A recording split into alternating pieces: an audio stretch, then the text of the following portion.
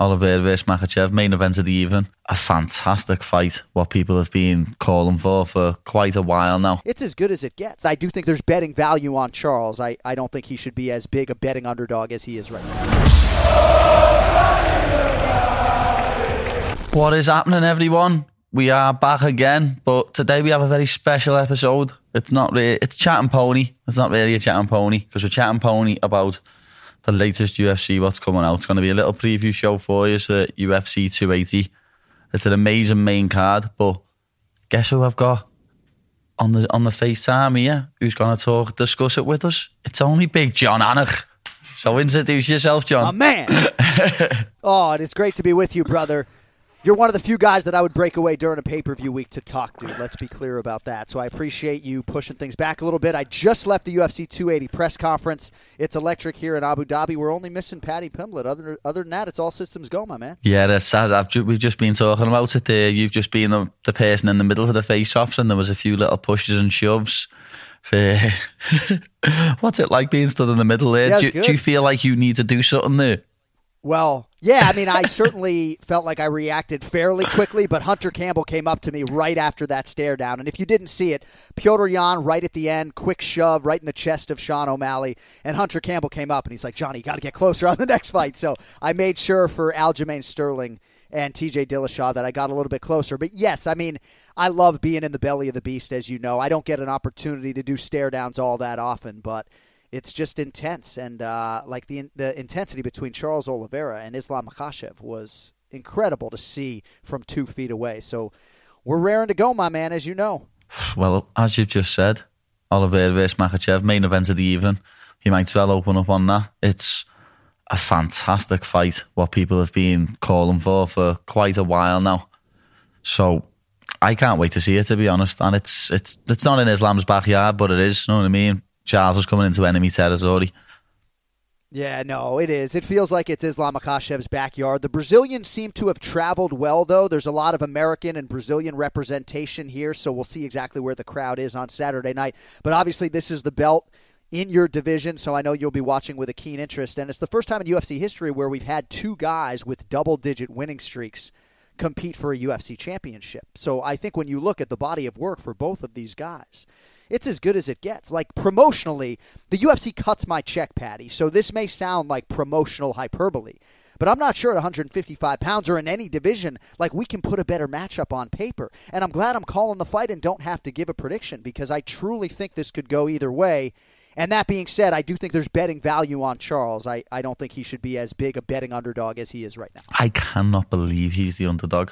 I just don't understand it. Like, the people who he's finished in a row, what he done to Tony, you know what I mean? I don't understand how he's the underdog. Like, I'm trying to be fair, you know what I mean? I want Charles to win. I like Charles. He's one of my favourite fighters to watch. He's brilliant. But the only way I see Islam winning is literally if he sits on top of him for 5 rounds. And I don't see anyone doing that to Charles. I mean, I think, and he's certainly, I don't either. And Makhachev certainly has a lot of nuances in his grappling game, and, you know, the Dagestani handcuff and the Dagestani mermaid when they lock up the legs. But Charles Oliveira, I don't have to tell you, is a totally different animal than anyone that Islam Makhachev has faced. And if Charles has had any criticism publicly of Islam, it's just about his strength of schedule. He believes he should have had to fight a top 5 guy or 2 in order to get this championship opportunity. But essentially, Patty, like, when they're setting a betting line, they're trying to draw two-way action from the public. So you and I can sit here and say, why is Charles Oliveira plus 165?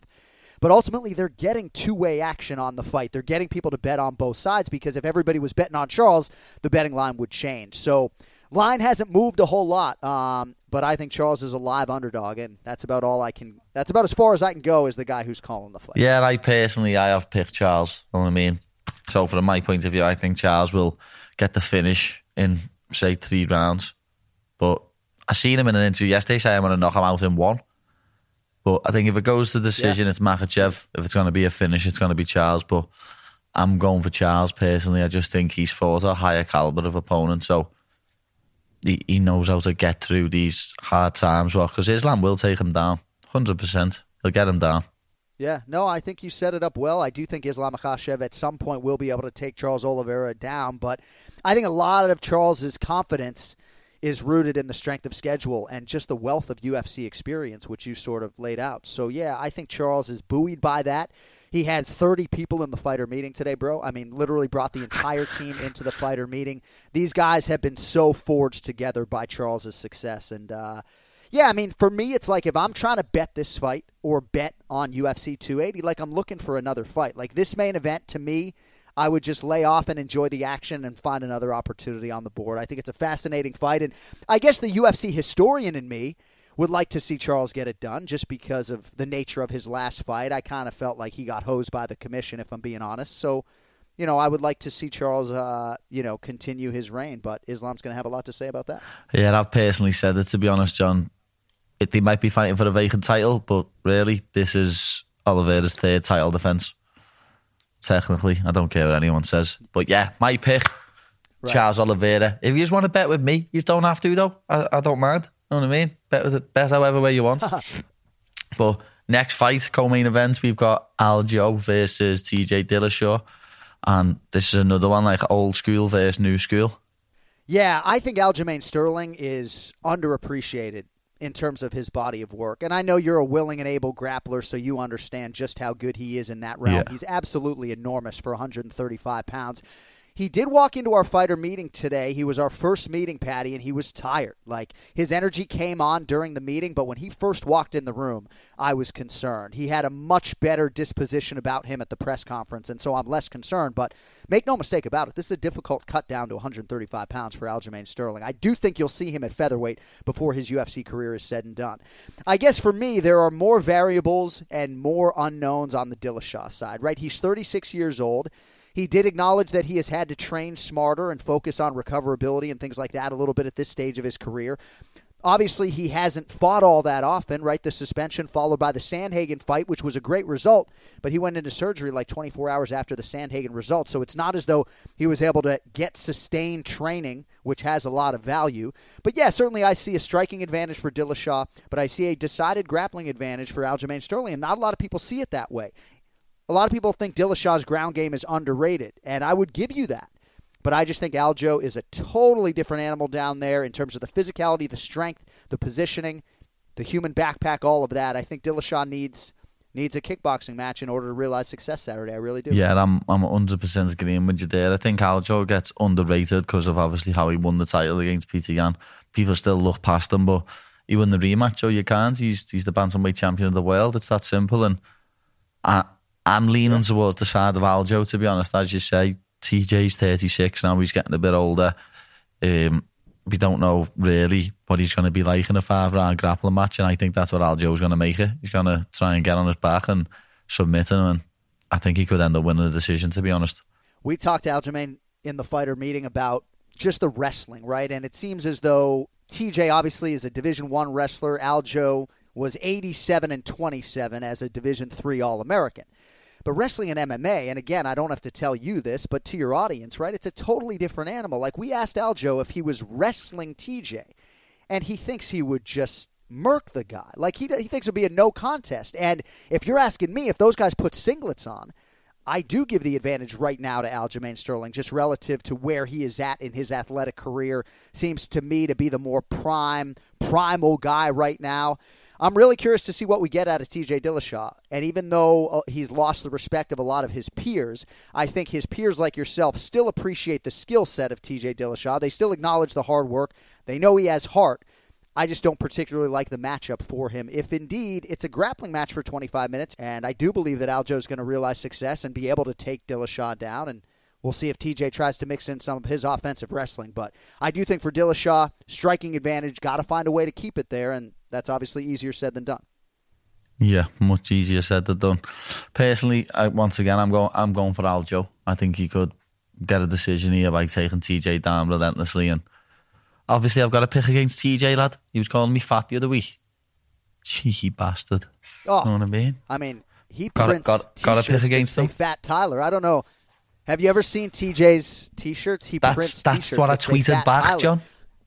That's what I tweeted back. You had T-shirts years ago called Fat Tyler. What are you talking about, you hypocrite? So, well.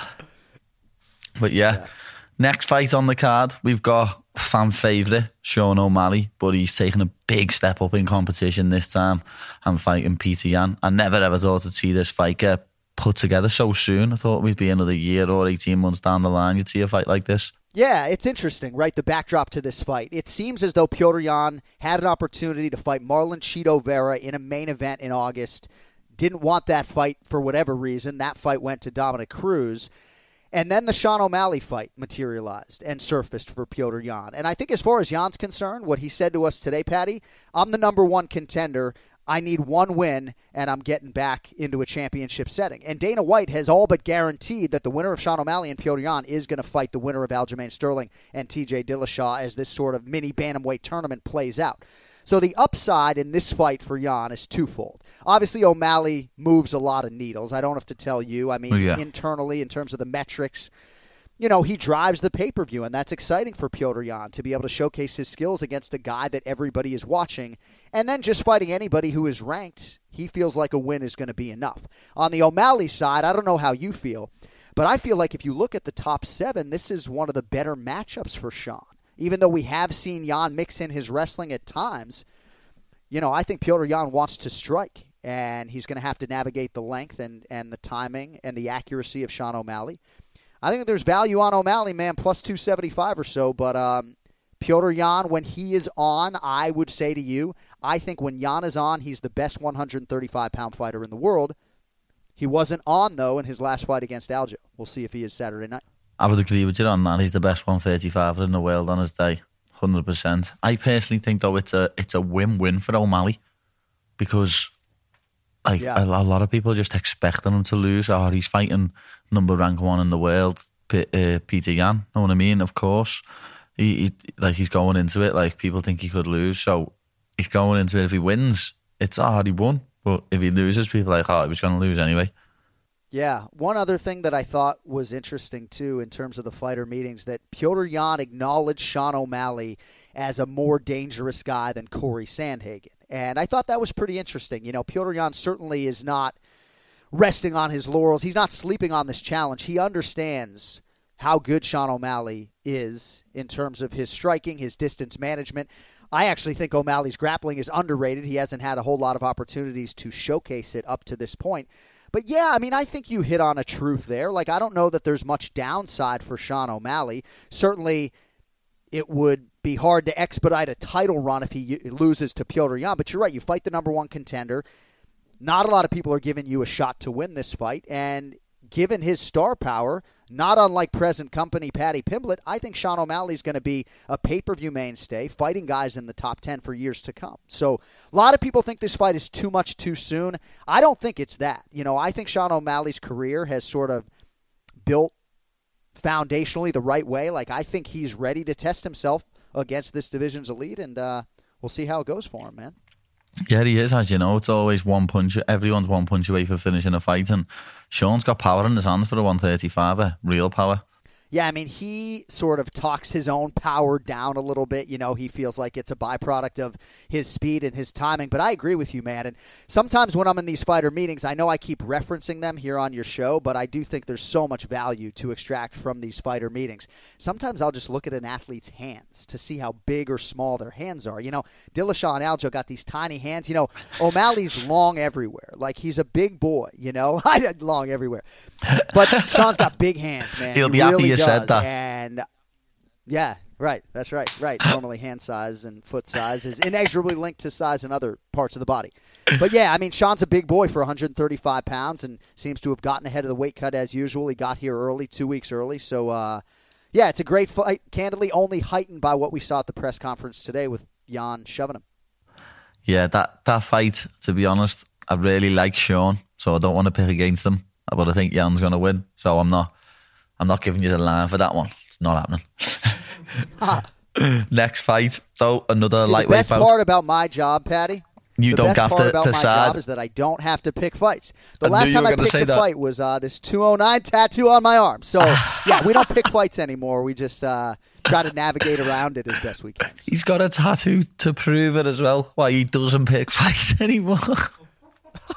Brilliant, that, you know. And if Paddy Pimblett wins the UFC lightweight championship, I think we probably got to get some sort of Paddy or Liverpool tattoo. So yeah, we'll little make that lava happen. bear, You win the the sun. lightweight championship. Because like, as I say, a little lava bird, it'd be blend. People just like, oh, it's a bird. You know what I mean? It'd be like, no, it's a lava bird.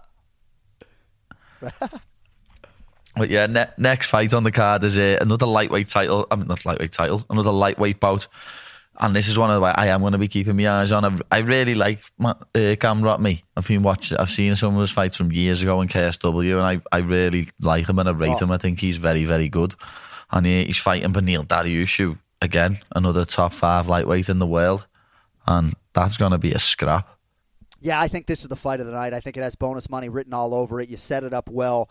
People don't make enough of the KSW credentials for Mateusz Gamrot, you know, winning that lightweight title, defending it several times. Then they ask him to go down to featherweight, which he did one time, made the weight, won that belt, you know.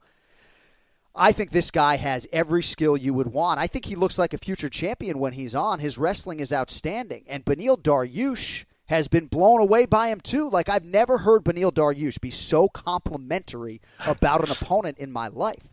Beneil usually keeps things pretty close to the vest, and he had a lot of superlatives, good ones, talking about Mateusz Gamrot. So I think Beneil understands what he's in for, but Dariush is just a fighter's fighter, man. I mean, he just absolutely loves fight night. We talk about a guy like George St. Pierre that hated fight night, right? With the anxiety and the pressure to perform. Some of these guys and women really enjoy fight night, and I'm not sure anybody enjoys it as much as Beneil Dariush, but I do think he has to resist the temptation to brawl at times, which I think is his nature, because he just wants to street fight at times and throw caution to the wind. But I think if this fight hits the canvas, we could see some absolutely great transitions on both sides, and I don't think it's going the distance for whatever the hell it's worth. I think they're going to go at it, and I think one or the other is going to get the other man out of there. And Gamrot isn't the biggest lightweight in the world, and so I thought it was interesting that he said when he saw Dariush in person, he didn't think Beneil was all that big, and when you saw them at the stare down, I think size-wise, Gamrot matches up pretty favorably. So I was surprised that Mateusz was a 2-1 favorite, but perhaps maybe I am less surprised as I've been here over the last few days, just absorbing everything here in Abu Dhabi. Yeah, as you say, he does love a barn burner, does Beneil Dariush. That fight with Drakkar Klose, the ending of that is just ridiculous. That's just a war. It's brilliant. Yeah. Oh, that was the meme that was repurposed around the world of me and Joe Rogan and Daniel Cormier. Yeah, I mean, we thought we were about to call a Drakkar Klose knockout, and the next thing you know, Dariush is knocking him out. It was nuts. One of the crazier rally back-and-forth fights I've ever called. What's it like commentating next to them two, lad? That must be hilarious. DC one side, Joe Rogan the other. It is. It's great, and we're friends outside the octagon, which certainly I think helps the chemistry and everything else on fight night. But no, man, I mean, I got to pinch myself at times looking to my right and just seeing these absolute giants and legends. I remember the first time I called a fight with Joe Rogan in 2012 on short notice. It was UFC 155. I had been working for the company for about a year, and I get a call 3 days out like, hey, man, Mike Goldberg can't make it. You're getting called up to the big leagues. I mean, dude, I was myself, man. I was freaking out. But now I've been working with the guy for 5 or 6 years. It's weird when your broadcast partner is like this unquestioned A-list celebrity that everybody wants a piece of. Like I joke to people like, yeah, my broadcast partner's more famous than yours, to be sure. But DC's one of my best friends in the world, and, I'm very thankful to have those two guys, and I lean on them and their expertise. And, yeah, I mean, there are some broadcast booths, right? Like if it's me and Dominic Cruz in a 2-man booth, if there's any comedy in that broadcast booth, like it's coming from me. It's not coming from Cruz. As much as I love the guy, like he's not necessarily there for humor.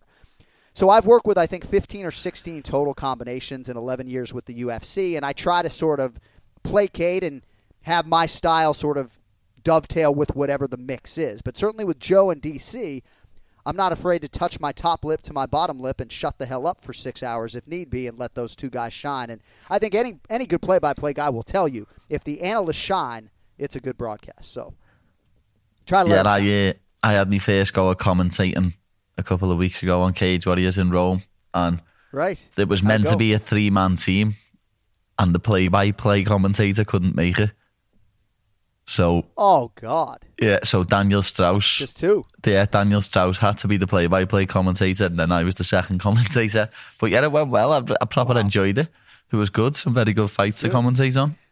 So would you say the Drakkar close? Yeah, there's nothing like...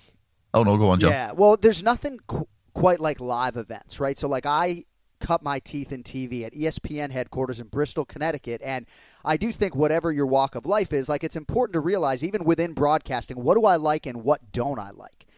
Dude, I didn't like being in a studio in Bristol, Connecticut 5 days a week. Like, all right, let me take you to Minnesota, first inning, Twins and Yankees. Like, I didn't want to be a highlight machine the rest of my life. The live events are where it's at. And even though I don't love being away from my kids 100 nights a year, like, I don't necessarily want to be in Abu Dhabi right now this far away, but this is my passion, this is my craft, and live events compared to studio work, there's no comparison for me. So, yeah, I mean, I think the close Dariush fight was as memorable a moment as we've had in that booth, and, hopefully when Paddy Pimblett's next fight is on pay-per-view, we'll have another one. Well, I promise you now, you're going to have a new GIF. There'll be a new GIF after I finish my opponent on December 10th. Let's go. Of UDC and Rogan. Hopefully he gets flying triangled or something. We'll be ready to go. But yeah, obviously, as we've just said, cap it for you. Dariush versus Gamrot. I think I'm going to agree with you there as well, John. I think that's got Fight of the Night written all over it. Because everyone's talking about the other fights and it's getting like look past a little bit. People are forgetting about it. Yeah, I think it's the most overlooked fight on the pay-per-view, to be sure. I guess you could say for Manon Fiorot and Caitlin Chookagian, they're not getting a whole lot of shine, but they are the pay-per-view opener. And because the lightweight championship is on the line, and because Alexander Volkanovski is here as a backup, I just think that Gamrot and Dariush has sort of fallen under the radar. So, yeah, I think you put that well. I think those guys are going to steal the show. Yeah, same. It has flew under the radar, but perfectly set us on to our next fight, as you say, the pay-per-view opener. I don't want to get the names wrong. Caitlin Chookagian versus Manon. Nailed it. Fiorot. No? Yeah, good enough. We say Fior, so we just stop it. Manon Fiorot. Yeah, that's hard to say. Look at you. This guy's going to be doing UFC commentary, folks, before too long. You'll see. You know You'll that. See. You'll see. You know that.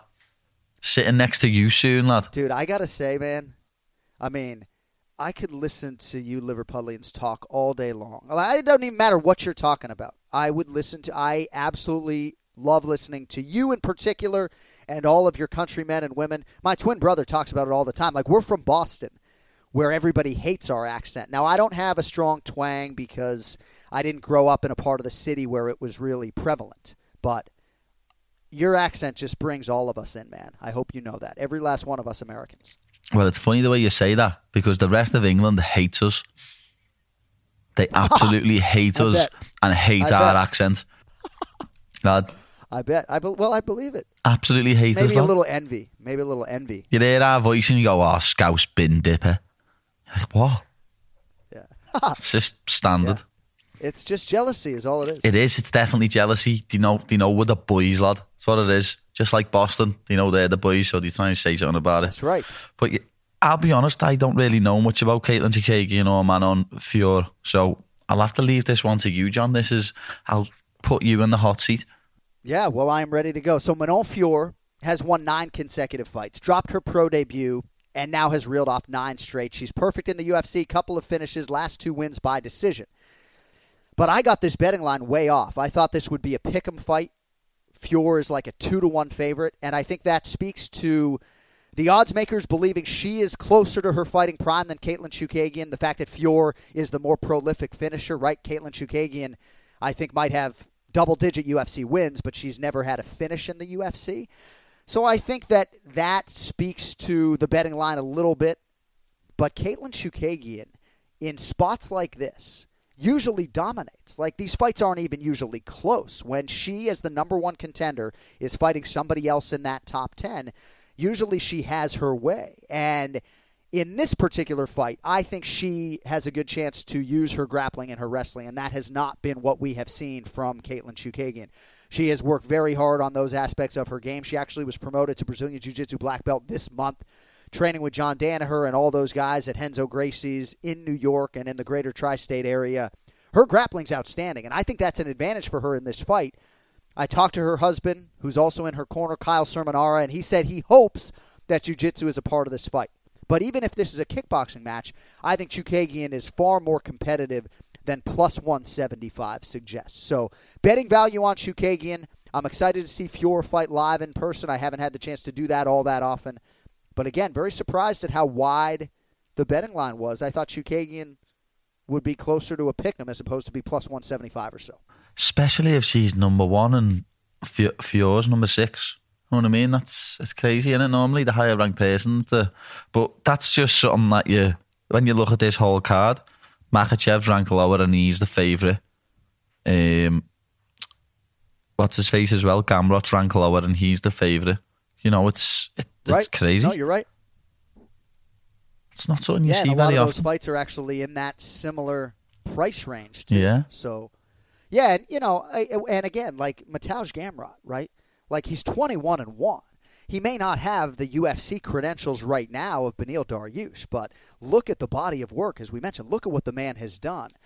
You don't get favored against Beneil Dariush on a 7-fight winning streak in the UFC at 155 pounds by accident. So we'll see how it plays out, but Dariush is ready to go. He brought his child to Abu Dhabi, which I think is crazy, but I guess the kid survived the airplane flight. I mean, all these fighters bringing their kids on these international trips. I don't even invite my kids domestically. I know I'm not competing, but my kids aren't invited when I'm going 4 hours away, never mind 15. Yeah, I haven't got any kids yet, so I haven't have to worry about that yet, John.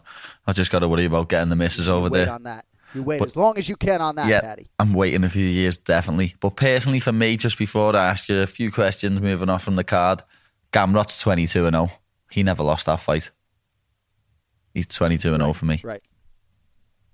Fair. No, that's fair. So, yeah, obviously, you've been a commentator what else you got for me? I was just about to say, you've been a commentator for like 11 years now. Like, did you ever see MMA exploding like this? Did you always see it happening? Perhaps not to this extent, right? But I left a fairly stable job at ESPN to join the UFC in 2011. And there were certainly people in my life at that time who said, you've been working as a broadcast journalist this whole time to get to ESPN. You finally barged the door down. You're in the building. Why are you leaving for the UFC right now? So the answer is because I believed in Dana White and the UFC and this sport to get to that requisite next level. I put my chips in the center of the table. I mean, I bet all in on the UFC. And part of it was because I was working as a boxing radio guy for years. And I didn't know really what mixed martial arts was. And then in 2007, my boxing radio show was invited to go cover an MMA event.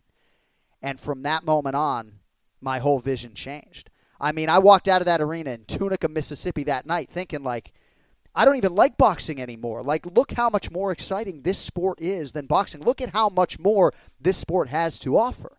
All they do in boxing is hold, So, yes, it was a bet on mixed martial arts for me. I don't know that I could have foreseen that they would get the ESPN deal and all the things that have happened for the UFC domestically. I couldn't have foreseen that necessarily.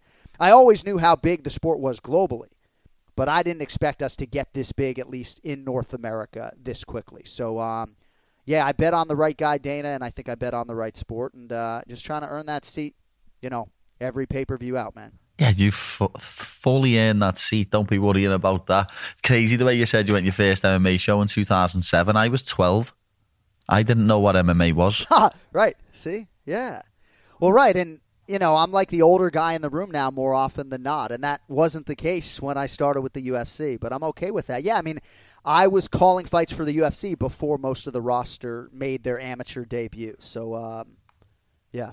I'm getting old, brother. I'm getting old. Nah, you're not getting old. You're not getting old. Don't be silly. You'll be in that seat for another 20 years.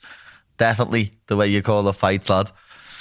It's the best little the best little broadcast team you can get, lad. You DC, Thank Rogan, you, Bisbin, and that. You're flying. Can't wait for you to call my next fight. Can't tell you how much that means, dude. I can't. It means a whole lot to us when you say that. Like that means something to all of us, to a man.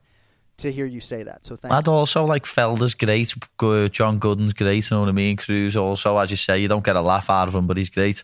You know what I mean? Yeah. He can be a funny prick when we're not on the air, but when we're on the air, he's so focused on the fighting, and he's just such an MMA mind that he not too much time for fun and games, but I love my guy Dom Cruz. Yeah, he looks like a serious dude when he's on the comms, like serious. Oh, he's great. No doubt. But yeah, we'll move on to the Ask Paddy segment, John. I have a little section where we let people know that you were going to come online. So I've got a few questions off people. So let's see what they are. Alice D843 says, ask John what his favourite and least favourite parts are about being a twin. Oh yeah, I didn't know he was a twin, John. And if he has the power to twin. If he has the power to rub the fame in Jason's face at family gatherings or holidays. He's my biggest supporter. He is honestly my biggest supporter, and he deserves a lot of credit for me being where I am. Whether it's a contract negotiation or a bad broadcast, he is always my number one source for all of those things. And I really feel like it is the greatest blessing in my life. It's sort of weird. Like, imagine to your audience if there was another Paddy Pimblett walking the earth, right? Like when Joe Rogan met my twin brother, he freaked out, because we are like monozygotic identical twins. We look the same, we sound the same, we act the same, we respond the same way. Our mannerisms are identical. We just started an NFL podcast together, and I can't even tell who's talking, So, again, it's hard for our spouses, honestly, because of how close we are.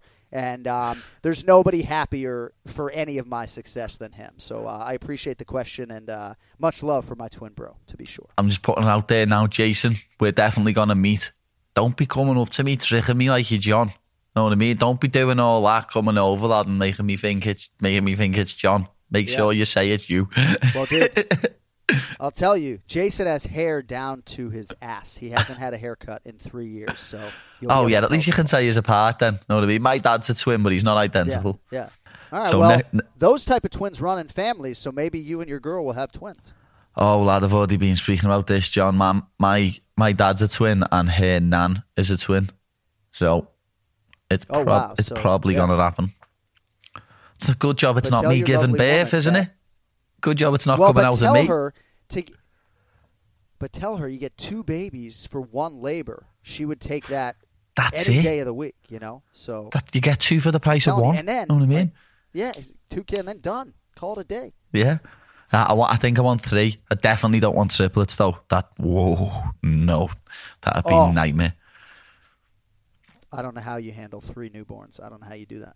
Oh yeah, it is a good question. Harry Jones asks John what he thinks would be the most exciting matchup for me, either past, present, or future. Oh, gosh, at 155 pounds. Well, I'd like to certainly see Paddy Pimblett against BJ Penn if you're talking past, present, or future, because I think both of you guys are 5-tool players.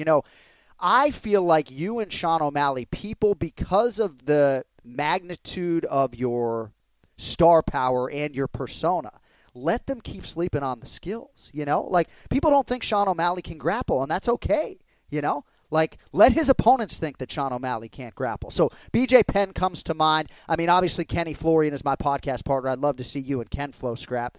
I think you might actually have some advantages over my guy, Ken Flo. Yeah, but I'm dying to know who they're going to match you up with next, man, as are all the MMA matches here in Abu Dhabi. Even I'm dying to know who I'm getting matched with, know what I mean? Even I've heard whisper. I've even seen some idiots on Twitter try and say, he's fighting him. I'm not fighting no one until I sign a contract. There's whispers here, there, and everywhere, but until I sign a contract, I'm not fighting anyone. A lot of rumblings out there. Because they all want me, John. They all want me. But next question. They do. Insane HD. What does John Anik enjoy most about the sport besides being part of such a huge franchise? Probably the submission game, because I think offensive submission games are sort of hard to come by these days, right? Like, if you look at UFC history and the submission frequency, it has gone down. My favorite way to see a fight end is by submission. And let's take Bilal Muhammad, who is competing this weekend against Sean Brady, right? Bilal is an outstanding wrestler and a very good grappler. But imagine if he had a signature choke, how much of a problem he would be. Kamaru Usman has 1 submission win, despite the fact that he regularly gets the fight to the ground, gets dominant positions, but isn't necessarily able to put anybody away. So for me, I would say that that's my favorite thing about it, is seeing guys sort of turn back the clock, win fights by submission. and just being able to do pay-per-views all around the world. You know, I haven't called a fight in the United Kingdom since 2013. And the thought that I might get to go there in March or April to call a Leon Edwards title fight is very exciting for me because our international pay-per-view audiences are just insane. So, to me, doing international I don't think that's going to come off. Is certainly, yeah. Well, we'll see. I think that for me, I would say international pay-per-views and submission wins are probably the best part of the job. And you know, there's no real worse part of the job other than being away from the kids. That's just I was a homesick camper, so like it's hard to be away from my kids, but you know, I do the best I can. Yeah. No, what you just touched on it there. We didn't speak about a fight. Sean Brady versus Belal Muhammad. It's only just come to me then, but it's a prelim, right? Oh, is that not even on the main card? Fight, and yeah, well, we got a lot of depth here. You know, good problem to have. Crazy. But in terms of like heat being on a fight, it's always great as a fan, as a commentator, if there is legitimate heat on a fight. And Sean Brady and Belal Muhammad like really don't like each other, and Belal hasn't really had friction with an opponent like this before.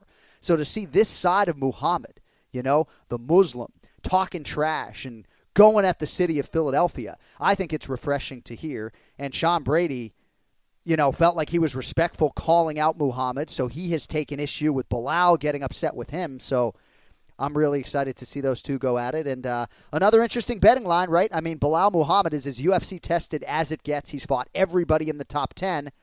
Sean Brady kind of just getting going, and yet he's about, you know, minus 150 betting favorites. So another interesting betting line for me. Yeah, it is. I actually agree with that one, though. I do think, personally, I think Sean's going to win. I think Sean's going to take the dub there, to be honest. But I've got one more question here off Seeds, and it says, question for John and Paddy. I think you might have answered this before, though. What result has caused the biggest reaction from the commentary team on a fight you have called or watched? So I would say it was Rose Namajunas' knockout of Joanna Jędrzejczyk to win the belt the first time. Oh, yeah. And second only to when Rose knocked out Zhang Weili. And this isn't necessarily a comment about the strawweight division as a whole, but this isn't a heavyweight fight. So you feel like you're sitting down and you're settling in for a fight that's going to go longer than 3 minutes. And Joanna Jędrzejczyk, still to this day, is the greatest strawweight champion of all time, future UFC Hall of Famer. We knew she had a bad weight cut, and we knew there were myriad issues that she was dealing with during the week. We also knew that Rose Namajunas was a very talented martial artist, but to see the division flip on a dime like that in 3 minutes, and DC's saying, Thug Rose, I mean, that's probably the most memorable one. And then second was when she knocked out Zhang Weili. Again, Zhang Weili is one of the greatest athletes most of us have ever seen in an MMA setting. You feel like you're hunkering down for a fight that'll go 15, 20 minutes, and the next thing you know, it's over. Absolutely crazy, those two results produced by the former champ Thug Rose. Yeah, for me, it's either going to be Tony Chandler, because Tony was doing so well in the first round, and then when Chandler caught him with that kick, it was just crazy. And then Derek Lewis versus Volkov, because that was just crazy. Last 10 seconds, getting beat up for 3 rounds and just lands an overhand. Ridiculous. That man has some power. I should have mentioned that one. Yeah, I should have mentioned Derek Lewis and Alexander Volkov. That's a good shout out by you. And then I believe there was Darren Elkins and Mirsad Bektic was another comeback. Yeah, when he got Elkins beat up for 2 rounds. Yeah, as usual. If that dude is like a human being, then what am I, right? Like, I'm just not made of the stuff that Darren Elkins is made of, you know? And then I'm just thinking of one more. What was Sorry, it? you don't have Darren Elkins' DNA. When Korean Zombie got elbowed, that's another one that was ridiculous. That was just, wow. Yep, I wasn't there, but absolutely. Yair Rodriguez. Yeah, and then, you know, we had a fight in Brisbane, Australia with Mark Hunt and Antonio Bigfoot Silva that still to this day is regarded as one of the greatest heavyweight fights of all time. And I just remember it was like early morning in Australia, and Kenny Florian and I are walking out of the arena and just said to ourselves, like, I hope everybody in the States was watching this little UFC fight night because that's the best heavyweight fight I've ever seen. Yeah, unbelievable. But as we said, John, you're out there in Abu Dhabi, so I don't want to take up too much of your time. I want to thank you for coming on with me, but tell everyone where to find you on social media, your podcast, stuff like that. Let everyone know. Get it out there. Well, thank you, buddy. You know you'll always have a big fan in me. When Paddy Pimblett calls, you take that. call. So thank you for having me. Anik and Florian podcast live every Monday. So we've been going strong. It'll be 8 years in April. So we thank everybody for the support and look forward to seeing you on the road, man. Hopefully in Las Vegas in December. But thank you guys for having me and happy to jump on anytime with you boys. Yeah, I will 100% be with you in Vegas. Like, I'm going to be getting there a little bit early as well to acclimatise properly, so I'll hopefully get to bump into everyone because I think I'm going to try and get there about 2 weeks early, if not at least 10 days. So I cannot wait to get to Vegas and beat someone up in Nevada. See you in the desert, Paddy Pimblett. We can't wait. Thank you very much for your time, John. It's been an absolute pleasure. There's your special episode, The Firm. Thank you for watching. Like, comment, subscribe. And that's it. Peace out.